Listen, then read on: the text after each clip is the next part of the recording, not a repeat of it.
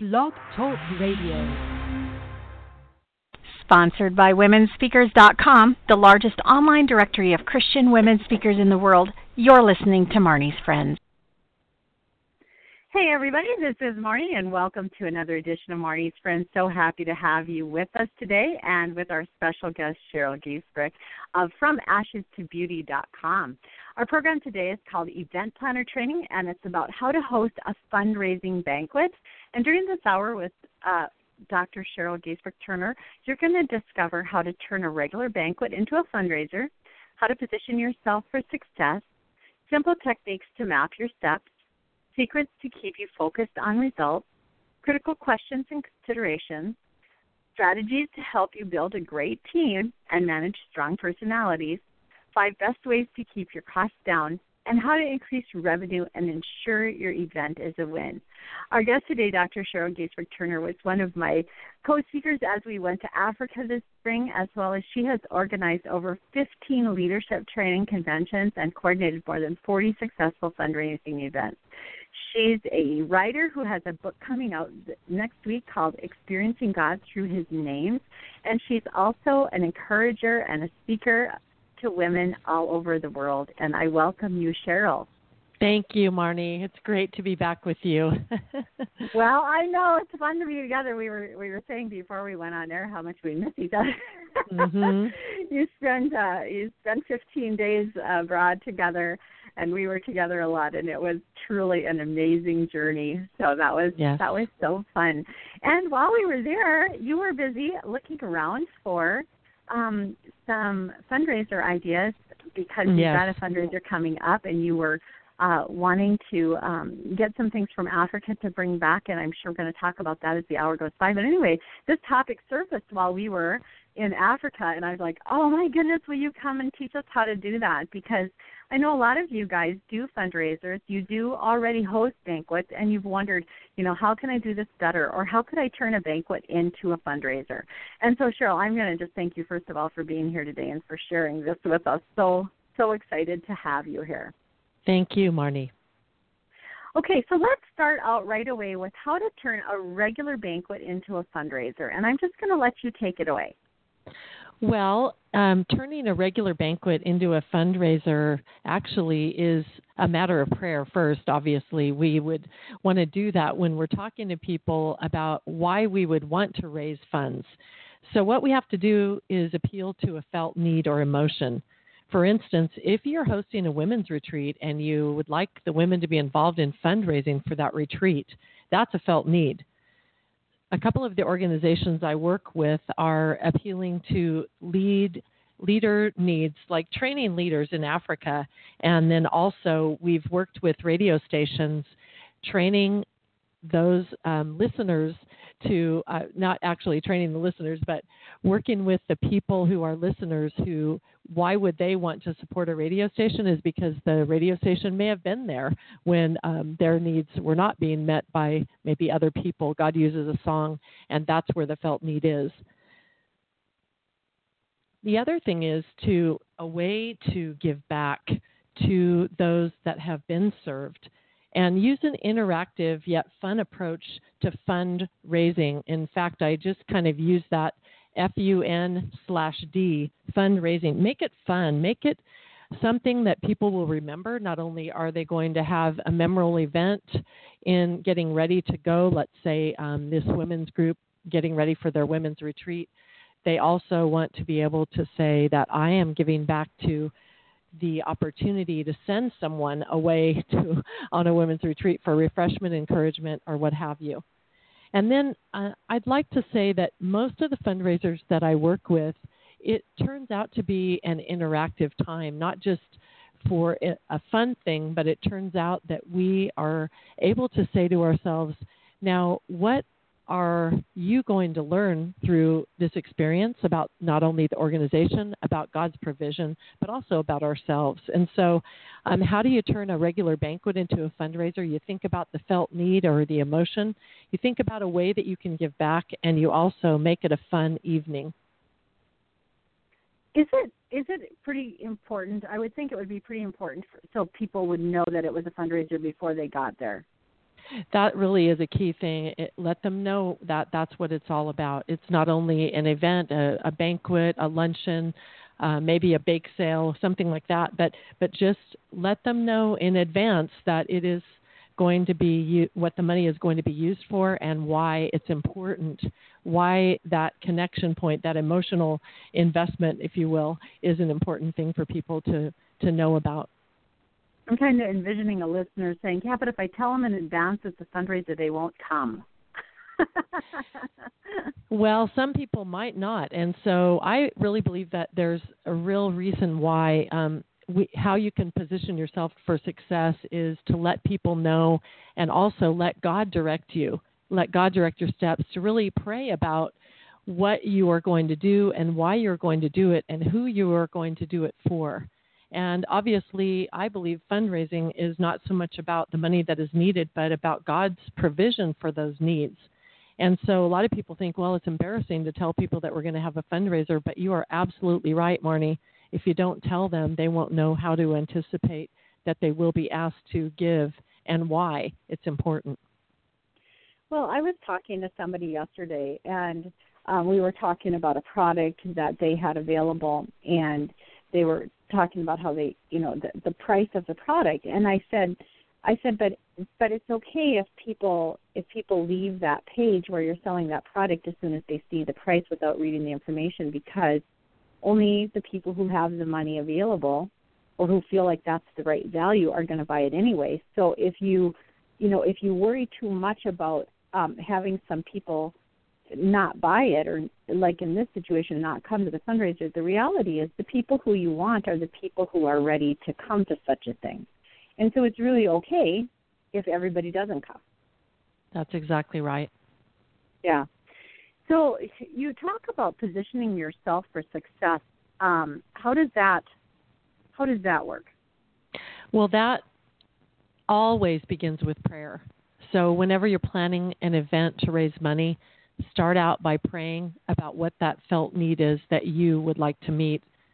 Set some goals. I always have a prayer leader for any event that I do. I appoint someone who, not that I don't pray, but I always feel like I need somebody else that's their main role, their main job. And we'll talk about job descriptions later on. But I don't think you can ever pray enough for these types of events, because there are many events to choose from, many fundraisers. In our community, we have many nonprofits that are always raising money. So I don't think you can pray enough for what you have to do. And then also plan.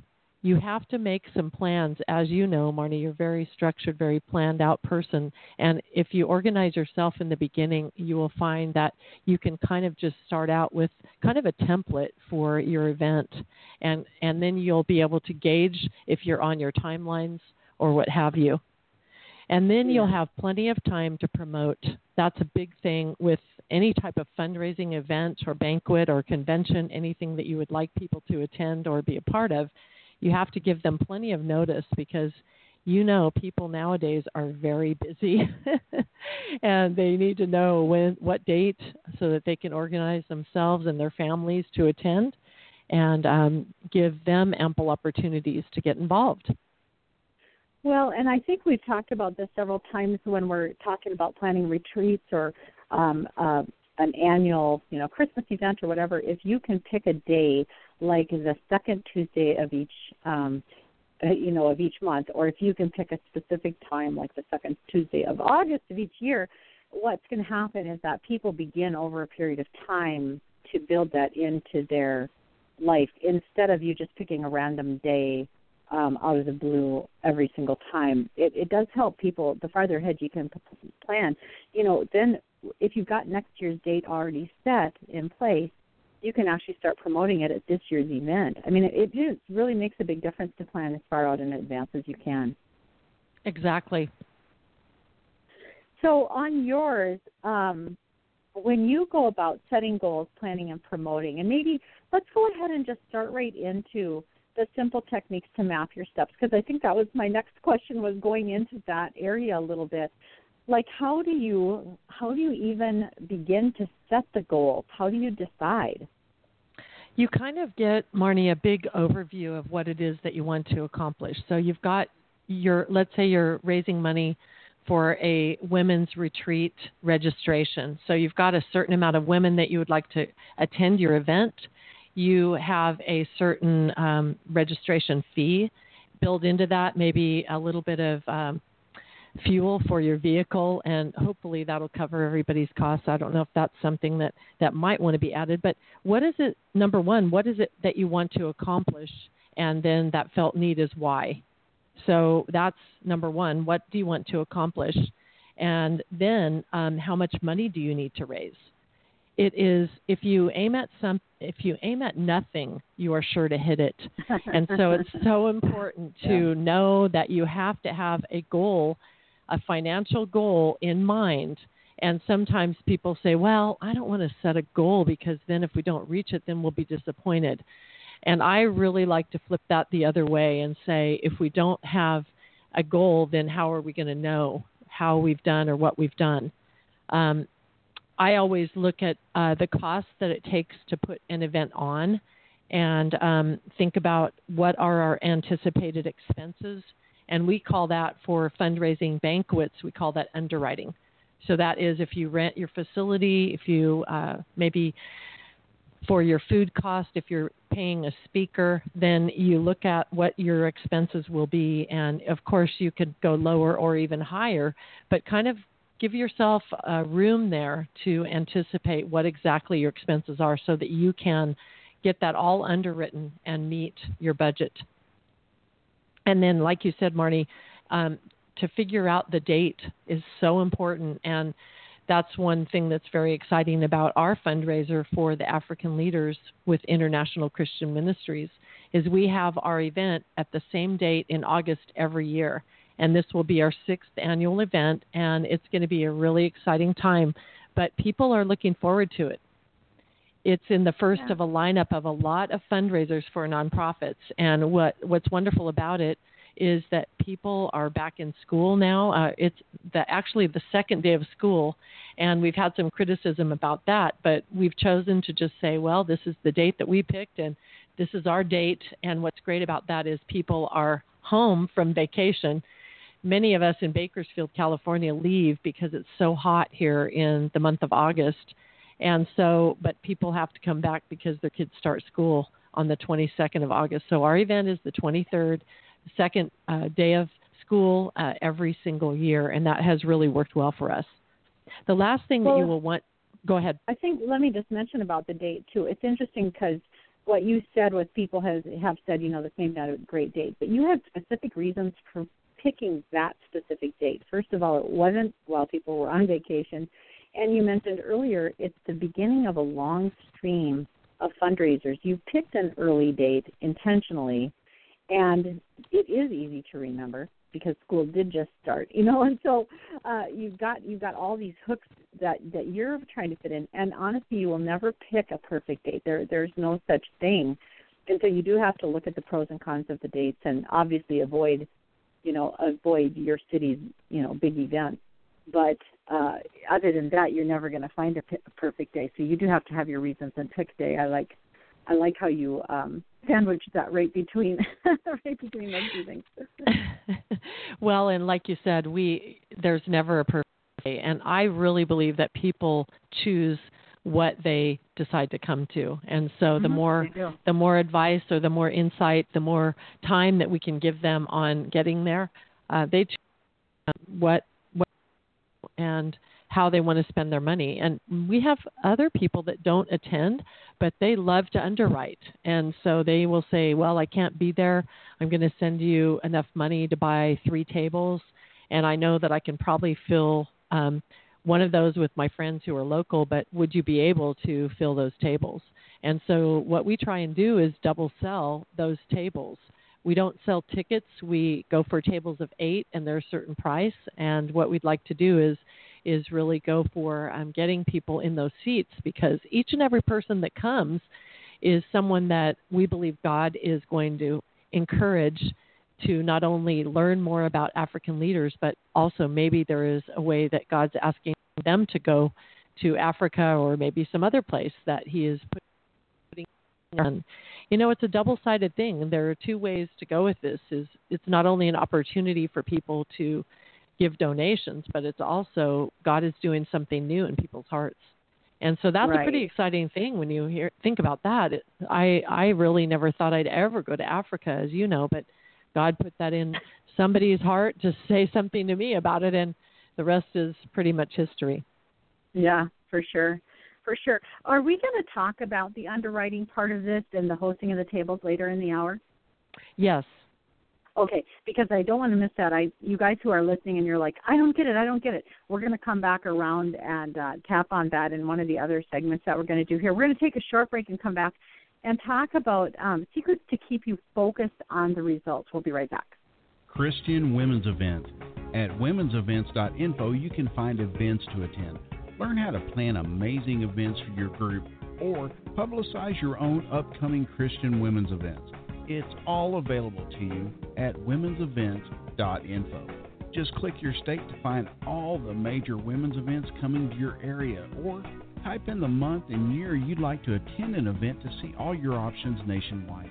It's that easy. If you want to promote an event, just click Add Event. Event publicity is available on a per-event basis or free to members. Finally, if you want to learn how to host awesome events, retreats, and well-attended conferences, click Event Planner Training. Once again, it's available a la carte or included in the membership. It's all online and here for you 24/7 anytime you have time at womensevents.info. That's www.womensevents.info. Welcome back. And just a note about womensevents.info, that is for Christian women's events only. And so events that have both men and women invited or teenagers or whatever, those aren't included there. Just when you want to find an event to take your gals to, take your church group to, or attend personally as a woman, and as an adult woman, womensevents.info is a great place to check out. We're joined today by Dr. Cheryl Gaisford-Turner. She is an event coordinator who's hosted over 40 successful fundraising events, and she's here talking to us about how to host a fundraising banquet. Welcome back, Cheryl. Thank you, Marnie. We were talking before break about some simple techniques to snap your steps, and we were talking about keeping the why in mind, having the overview of what you want to accomplish as well as how much you need to raise, when you're going to host it. And it seemed like there was one other thing that you were going to mention there that we didn't have time for before break. Was there? Yeah, there was one other thing, and that is keep in mind how many people you would like to attend. We talked about goals for fundraising, that is how much money you want to raise, but how many people do you anticipate coming to your event? And that really is one of the main things to keep in mind, because that's going to help you plan accordingly. It's almost like having enough food for the company that you have over after church on Sunday. Right. Yeah, it's so important. And we're going to keep on talking about all the details of all this as we go on. So let's go ahead and move into the secrets to keep you focused on the results. And I think that this one is kind of the sleeper here, because it's really easy once you get going on a path like this to get all tangled up in the details of it and how to make it work. And you kind of lose the perspective of why you're doing it in the first place. That's right. That's why it's so important to know why you're doing it.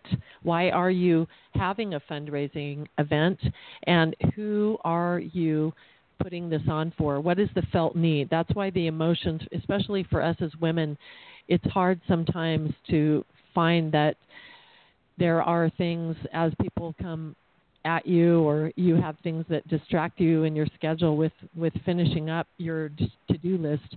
You have to keep your eyes focused on the goal, and that's why to start with prayer and have that prayer leader that you can go to and say, hey, the enemy really is attacking right now. Could you pray for us? Yeah. As you're going along the way, what are some tips to keep you focused? Just to have regular team meetings, and that is accountability, not only for yourself, to have the different jobs done by the time that you have your meeting. It's really accountability. I send out regular emails and texts and even make phone calls to my team and pray for them regularly as well, because each of us have a busy life, and they are volunteering to be a part of this. And so it's really important to stay on track by keeping everyone on track with the regular team meetings. We talk about this almost every time we do event planner training. We talk about the need to have regular scheduled times for check-ins and target progression reports at those dates. And it's because what happens to a leader when you don't do that, what happens is that you've delegated responsibilities out, and you have really no polite or non-bossy feeling way to step in and say, are you doing your job? Exactly. But yet, as a leader, you really have to know that people are doing the work in a timely manner so that you don't get to the end and don't have what you need there. These scheduled meetings are so important. So can you just walk us through quickly how one of these meetings would look for your team? Well, as I mentioned, I would send out an agenda prior to the meeting, and I would go through some of the checklists that we have delegated, that is a great word, that I've given away because I can't obviously do it all. And then at the meeting, I expect them to give me a report. So I have all the job descriptions. That's what we haven't talked about quite yet, but just to have different job descriptions of what is expected for each person that is going to contribute to the fundraiser.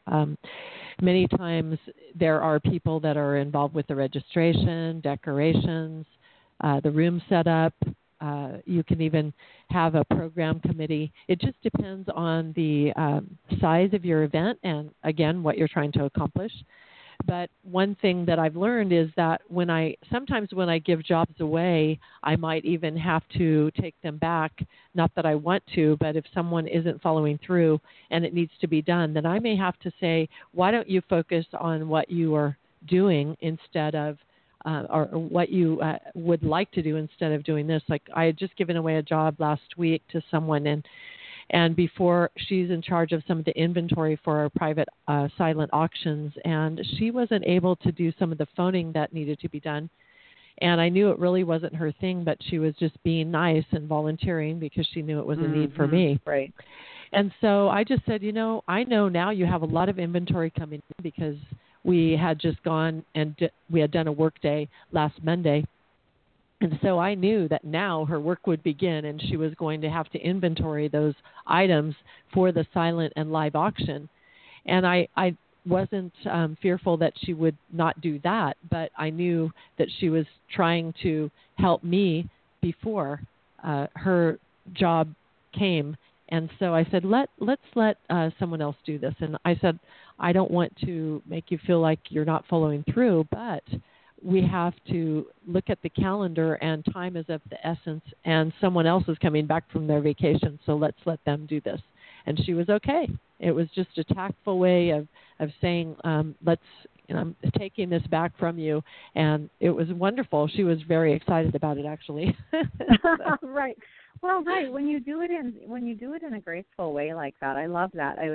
It reminds me, I'm training in a new gal at the retail store, and I said, I don't like you to say no to the customers. So, for example, we do not gift wrap. So if someone says to you, do you gift wrap, you automatically would think, no, we do not gift wrap. But you instead should say, we have gift bags over on the wall, and I have some tissue paper here. I could help you put that together. And so it's sometimes just you have to say, I need to take that responsibility back from you now. That's right. That's but right. You can make the person feel like a terrible loser, or else you can make them feel like a winner. I need to take it back from you now because I would need you to focus over here, and I have this other person who can do this. We want you to be free to do, what your main responsibility is. Thank you so much for your help. And it just makes a huge difference how you say something, and yes. not just that you say it. Yeah. That's great. So as far as the team meetings then, I know for me, one of the things that's worked really great in team meetings is to start it off with popcorn praise, just when we all get going, just to spend a couple minutes, and I usually say 1 to 3 words, and just praise God for whatever gift or attribute that you can think of, and we just pop them up for just a couple minutes, and then we just dive in. And then also a lot of times for my teams, I like to just, if we hit something that's confusing to us or something that's shockingly, this isn't at all what we anticipated, and it's a big deal, we just pause right there and pray for it right in the moment. And yes. I tell you what, prayer changes the playing field. It takes it from the human, our effort and what we can accomplish, and takes it right into the heavenlies and what God is going to do through it. And I just love to include prayer throughout. And it doesn't have to be a big prayer meeting at the meeting, because you're also trying to get the meeting stuff done. At the same time, prayer is just central to it. How do you do yours, Cheryl? We really make it a support group. We have friends that are working on this event, and we've been together through many events, and it really has been a wonderful asset to our friendship. But then we have new people that come, and so we take an ongoing prayer list and we pray for personal prayer requests. And that it takes a little bit longer, but I love to pray for people, and I also love to see how God brings us in and out of people's lives for a season. And this fundraiser is one of the reasons why we're doing it is because we love to spend time with each other, and we have a lot of fun. So that's awesome. So let's put this into perspective for listeners. So your fundraising team, the team for the banquet, how many people are on the main team? At this point in time, there's a core of 5 of us. And towards the end of the event, towards the launch, mid-July, we will add more people for different jobs. Some people are very busy during the summer, vacationing or what have you, and they have requested to come in at the end. And we know who they are, and we've got their number, and we will be inviting them to do what they do best. And some of those things are decorating. Some of those things are last minute. So it's exciting. It sounds like a small group, but we have really a power team. Yeah. And then how many people are you hoping for this year at your banquet? This year we're praying for 700. We have keynote speaker, New York Times bestselling author Bob Goff, who wrote Love Does. And we've also got a 30-year anniversary of our event. So it's a big deal this year. And so we're praying over that many people just because of the celebratory feel that we want to give it. But also it's just going to be an amazing night. Just so excited about it. That's awesome. So at the end, obviously 5 of you can't pull this off. So at the end, how many people will you have that will have volunteered to help? There will be 40 total, 40, I would imagine. Yeah, we have some of the treatment programs here that volunteer their people, Teen Challenge and the Rescue Mission. They help us a lot during the end. And so it's just fun to see people come from treatment programs as well as people that have come in the past that just can't wait. They appreciate the event, not only for the felt need, but also because they love to be together. That's so cool. Well, this is Marnie Swedberg. We're visiting today with Dr. Cheryl Gaisbrick-Turner of FromAshesToBeauty.com. We're going to take a little break and come back and talk about critical questions and considerations as well as strategies to help you build a great team and manage strong personalities. We'll be right back. WomenSpeakers.com is the largest online directory of Christian women speakers in the world, featuring over 1,700 women speakers from every experience level, denomination, and fee range, some near you.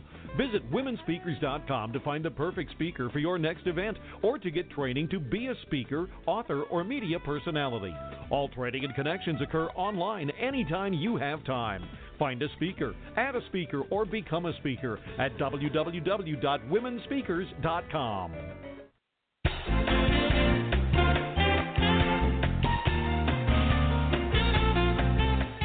Are you an author, or do you know someone who would like to see their book published as soon as possible? Join us at Marnie.com for author training. You will learn how to write it well, get great graphics, attract an agent, format it for e-readers, get good reviews, connect with libraries, and market via media. All over at the author training at Marnie.com. Check it out today. Welcome back. This is Marnie Swedberg, and you're visiting at Marnie's Friends today with our guest, Dr. Cheryl Gaisbrick-Turner of from AshesToBeauty.com. We're talking about hosting a fundraising event. And Cheryl, welcome back to you. Thank you. Let's go ahead and talk about critical questions and considerations. Well, there may be a time where you will need to remind your team of the goal in mind. Sometimes there are strong personalities that join teams like this, not only because they love the work, but they also have an agenda in mind. And so that's why you must start out with that, what is it that you want to accomplish? And since you are the leader, to really stay focused on what is the goal. And so having job descriptions, I cannot underscore that enough. It's so important to have your job description so that you can keep with that. And sometimes people, they want to muddy the boundaries a little bit because they've done something else in the same vein, and they know from experience that it might be done better or differently. And so that will entail you meeting with them in a private meeting and taking care of their concerns, and maybe even just saying, why don't you do this instead of trying to overstep the job description that you've been given. So the way that you bring this up, this is a concern because a person can come into your team and can really send the whole train off the track.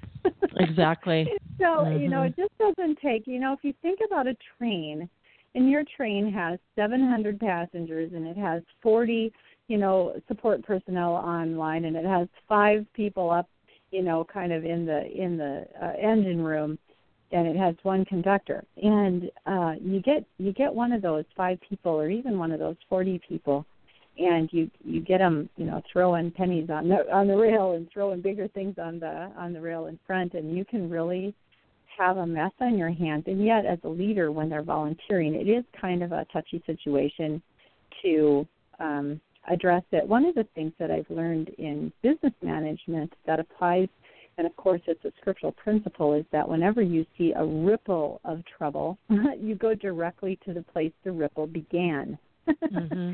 Exactly. You track it back, and you don't talk with everybody else about it on the way back. You just track it back and go talk right directly to the person where it started. And in my experience, so many times the ripples end up to be nothing. It's either a misunderstanding of the person themselves not knowing what to do, or else a misunderstanding of why they did something that seemed out of bounds. And then there are other situations where you really do have to say, let's make an adjustment here.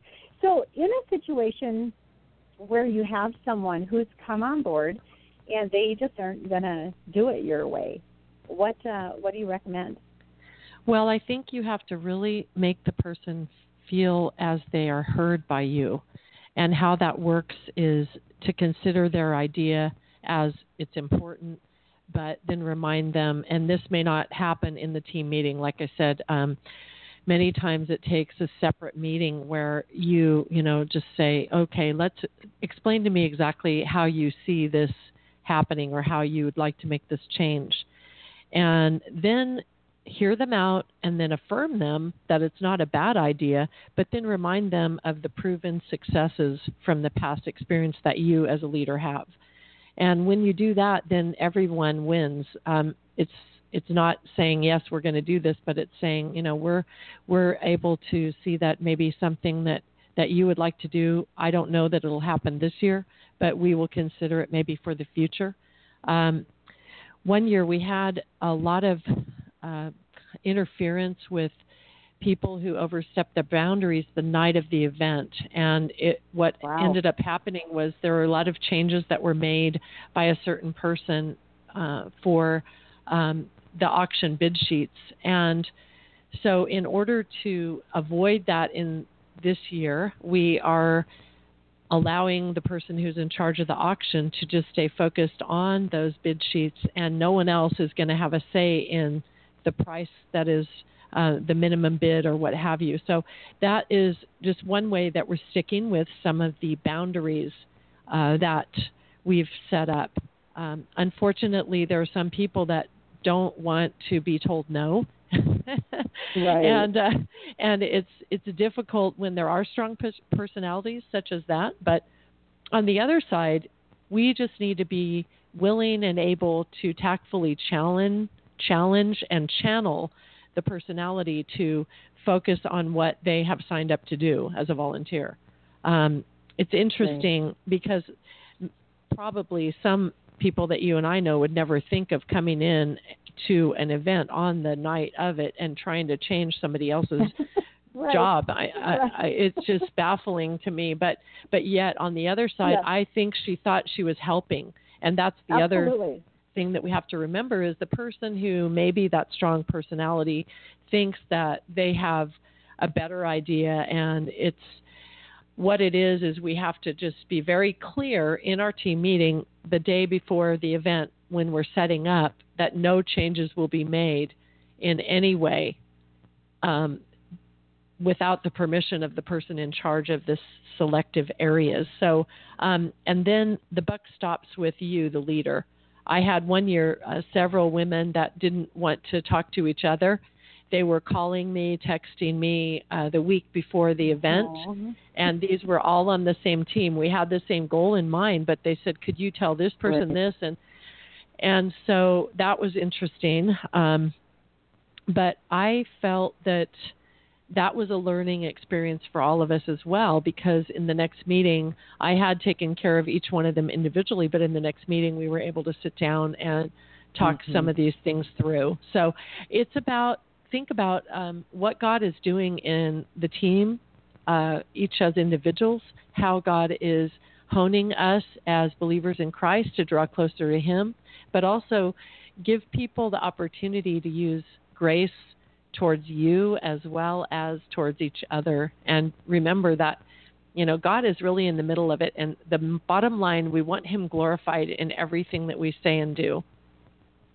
Absolutely. And I think one of the things I learned with teleconferences, which is kind of a funny place to learn this lesson, but when I was learning how to do a teleconference and how to do a training over the phone with a large group of people, one of the things that I was taught there was that what you do is what you get. And so that he would say, okay, so if you want people to give long answers, then you're going to start with a long introduction.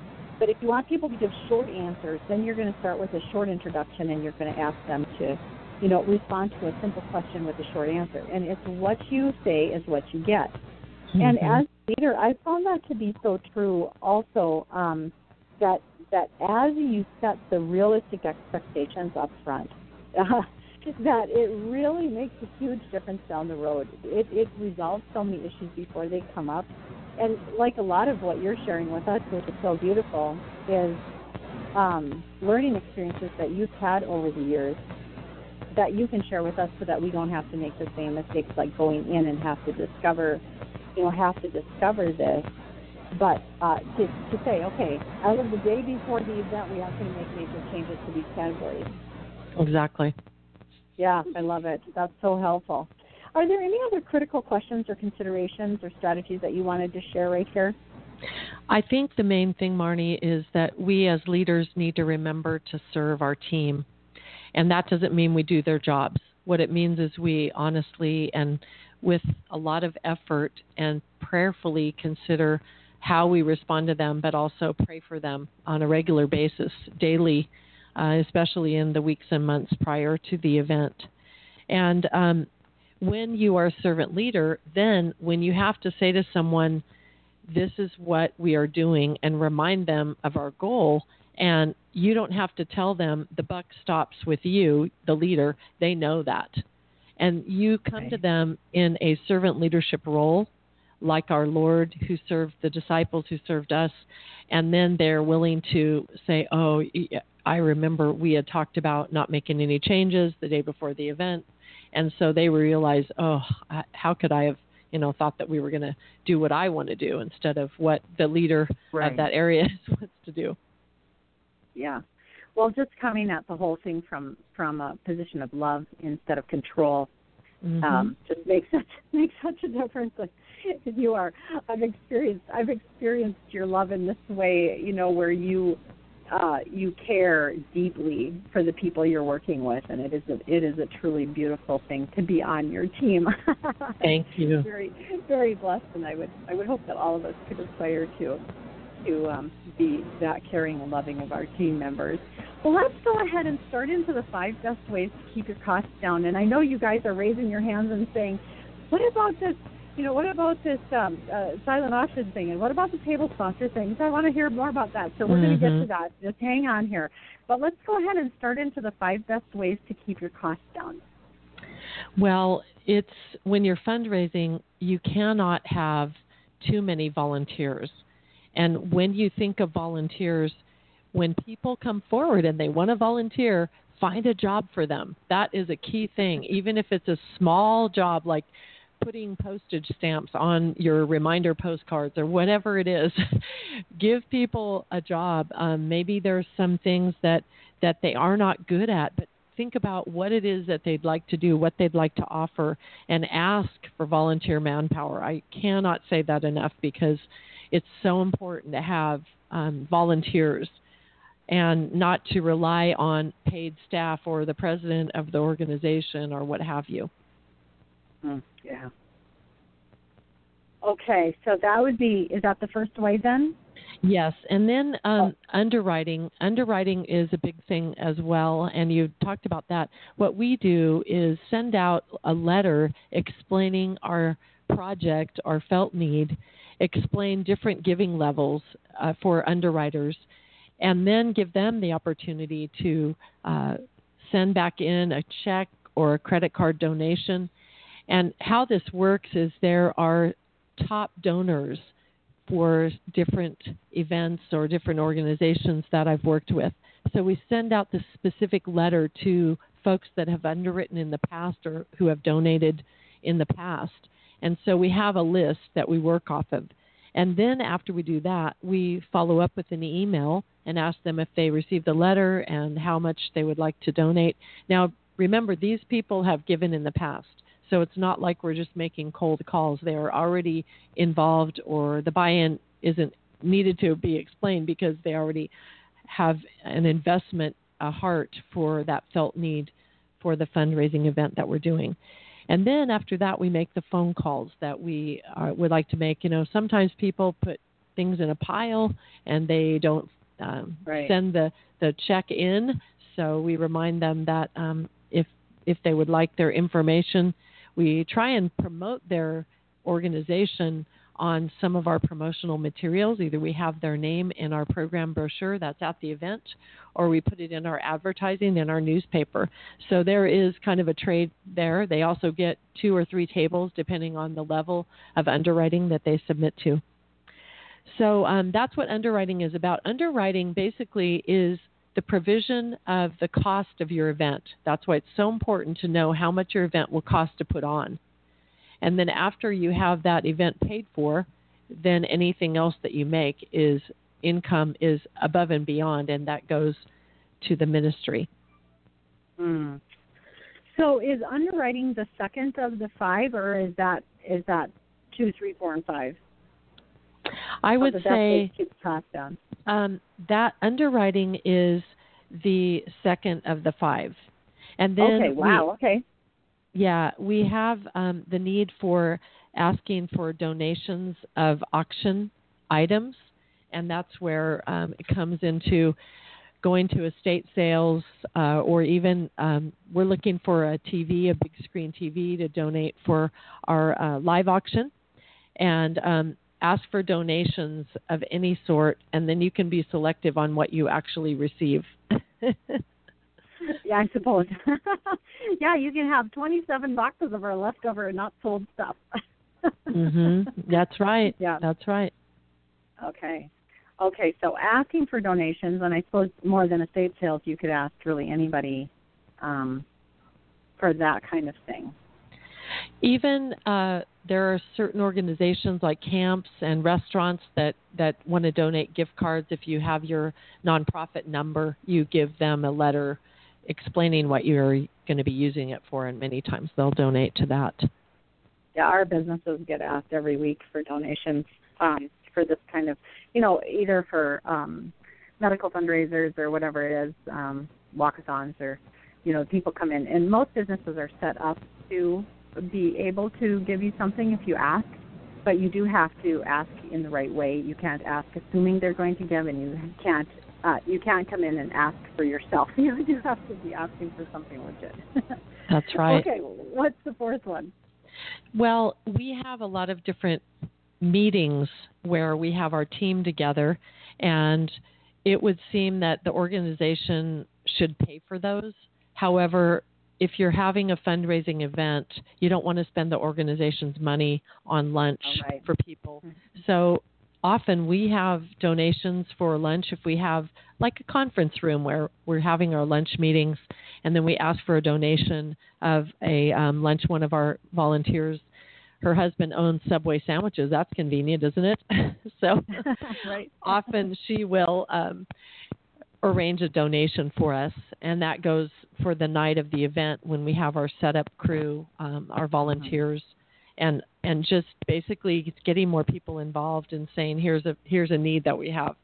We don't want to spend our profits on these things. We'd like to know if you'd like to, and don't be afraid to ask. It seems some people might think, I'm asking for too much, but if you don't ask, then you won't know if people want to help. Right. Absolutely. And what's the fifth way? The fifth way is don't overlook the involvement of your board and your nonprofit president.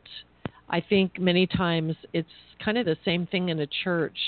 I think sometimes we think, well, those people are paid, and this board is not paid positions. However, they're invested in the organization because they come to the regular board meetings.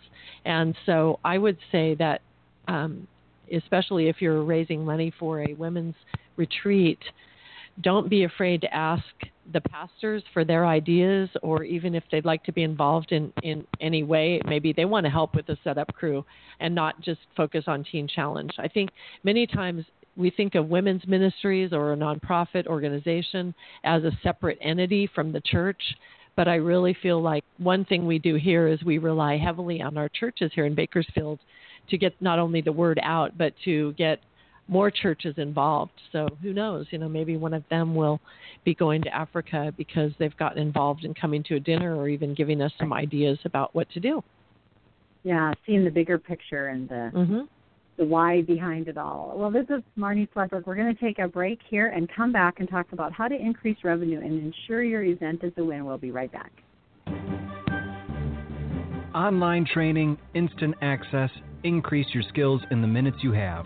Right now at womenspeakers.com, you can take it to the next level with online training including specific instructions, tips, and strategies to increase your knowledge, skill sets, and earning potential as an author, speaker, media guest, manager, women's ministry leader, or event planner. Pick your area of interest and get going today.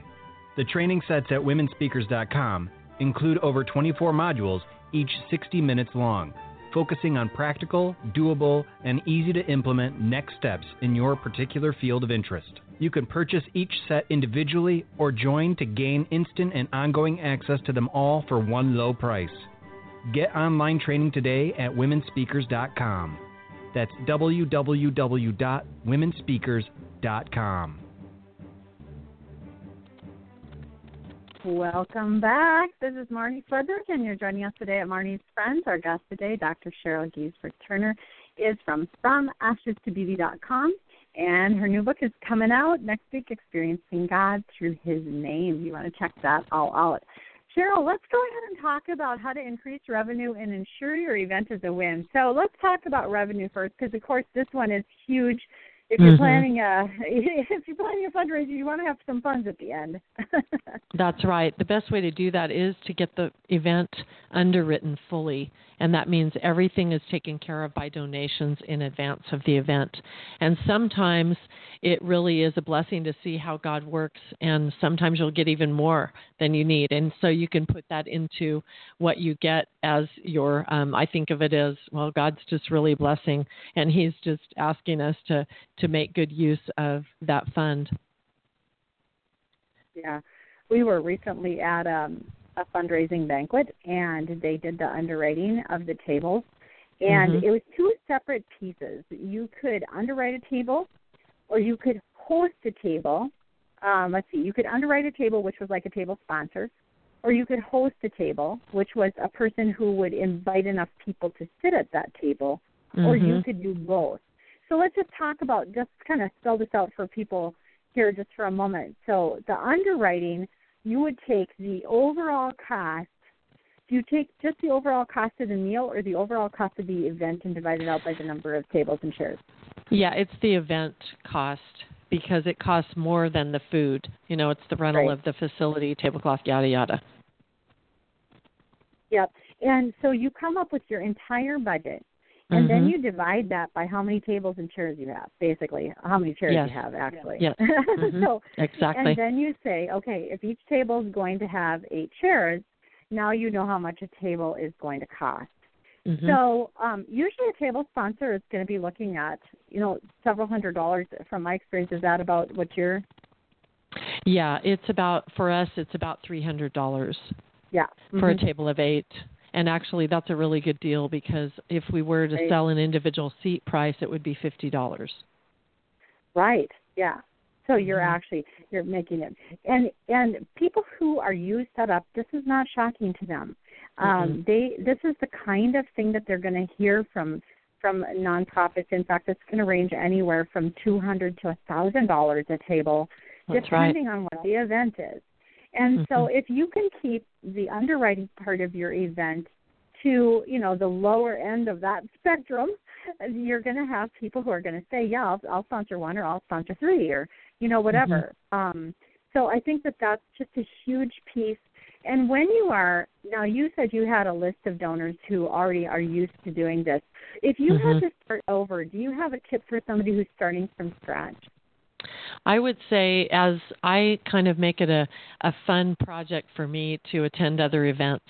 And so I do a lot of emceeing of events, but I also attend those because there are many nonprofits right here in my own town.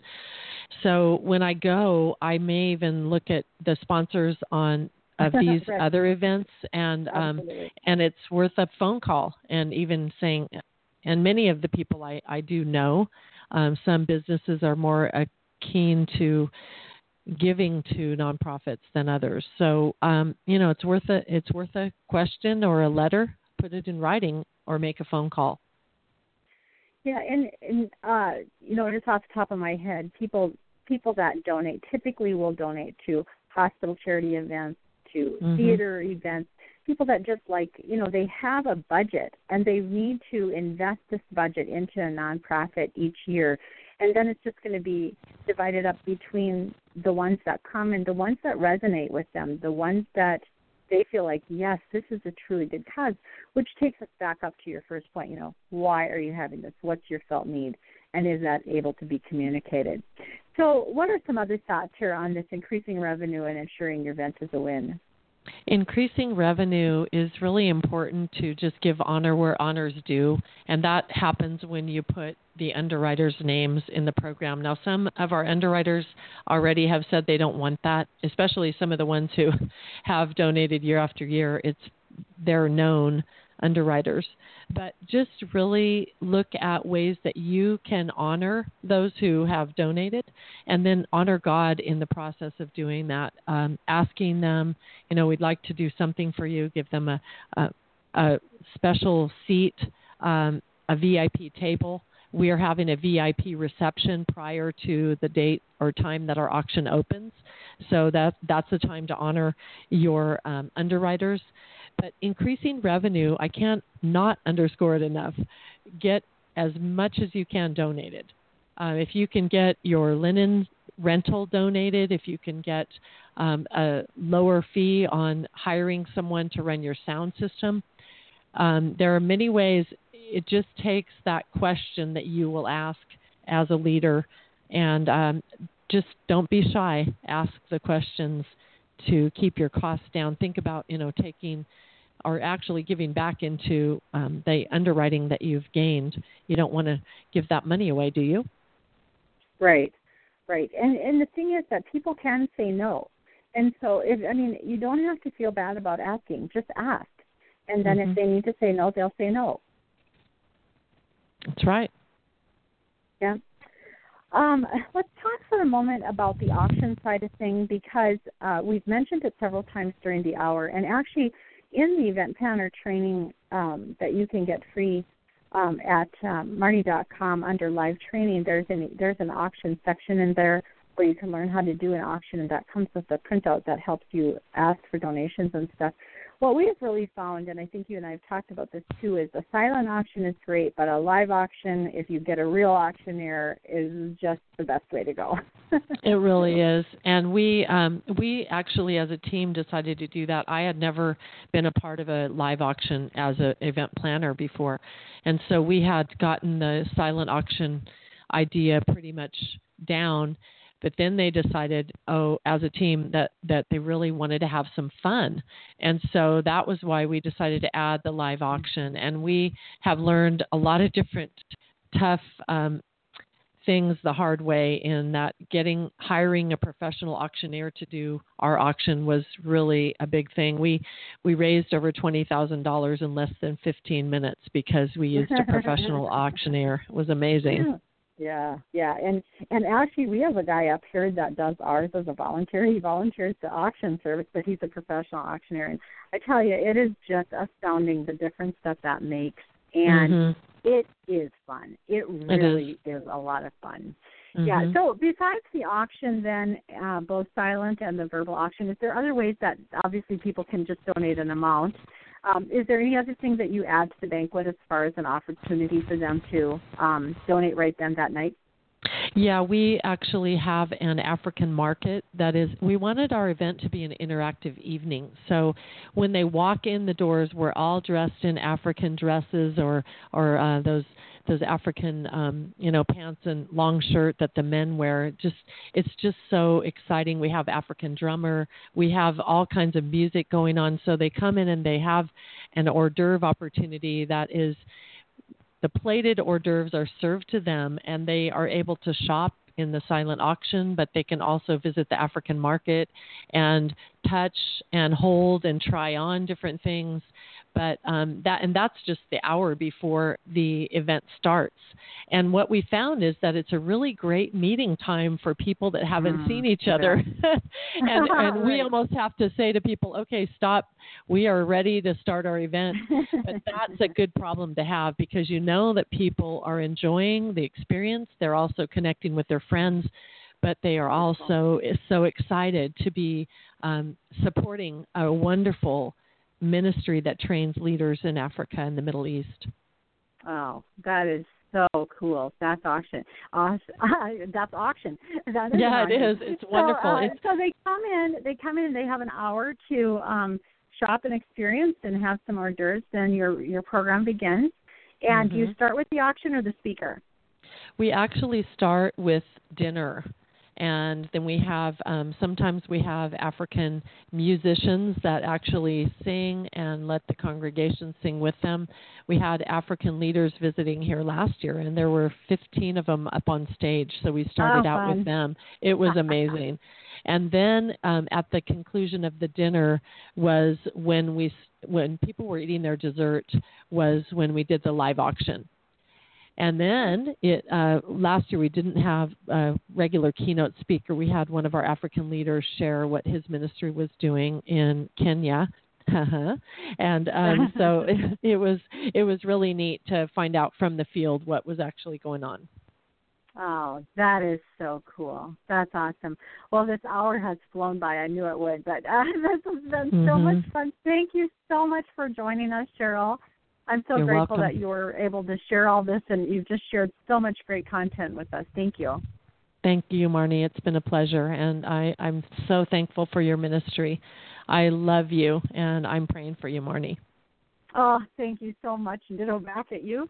And thank you all for being here. It's always just so great to have you guys come and you're listening live to this show, always puts us on the front page of Blog Talk Radio. So grateful for that, as well as those who listen to the archives all over the net and even share the radio box on your site. So grateful to you, and we will see you next time, or else in between times over at Marnie.com. Have a great day now. Bye-bye.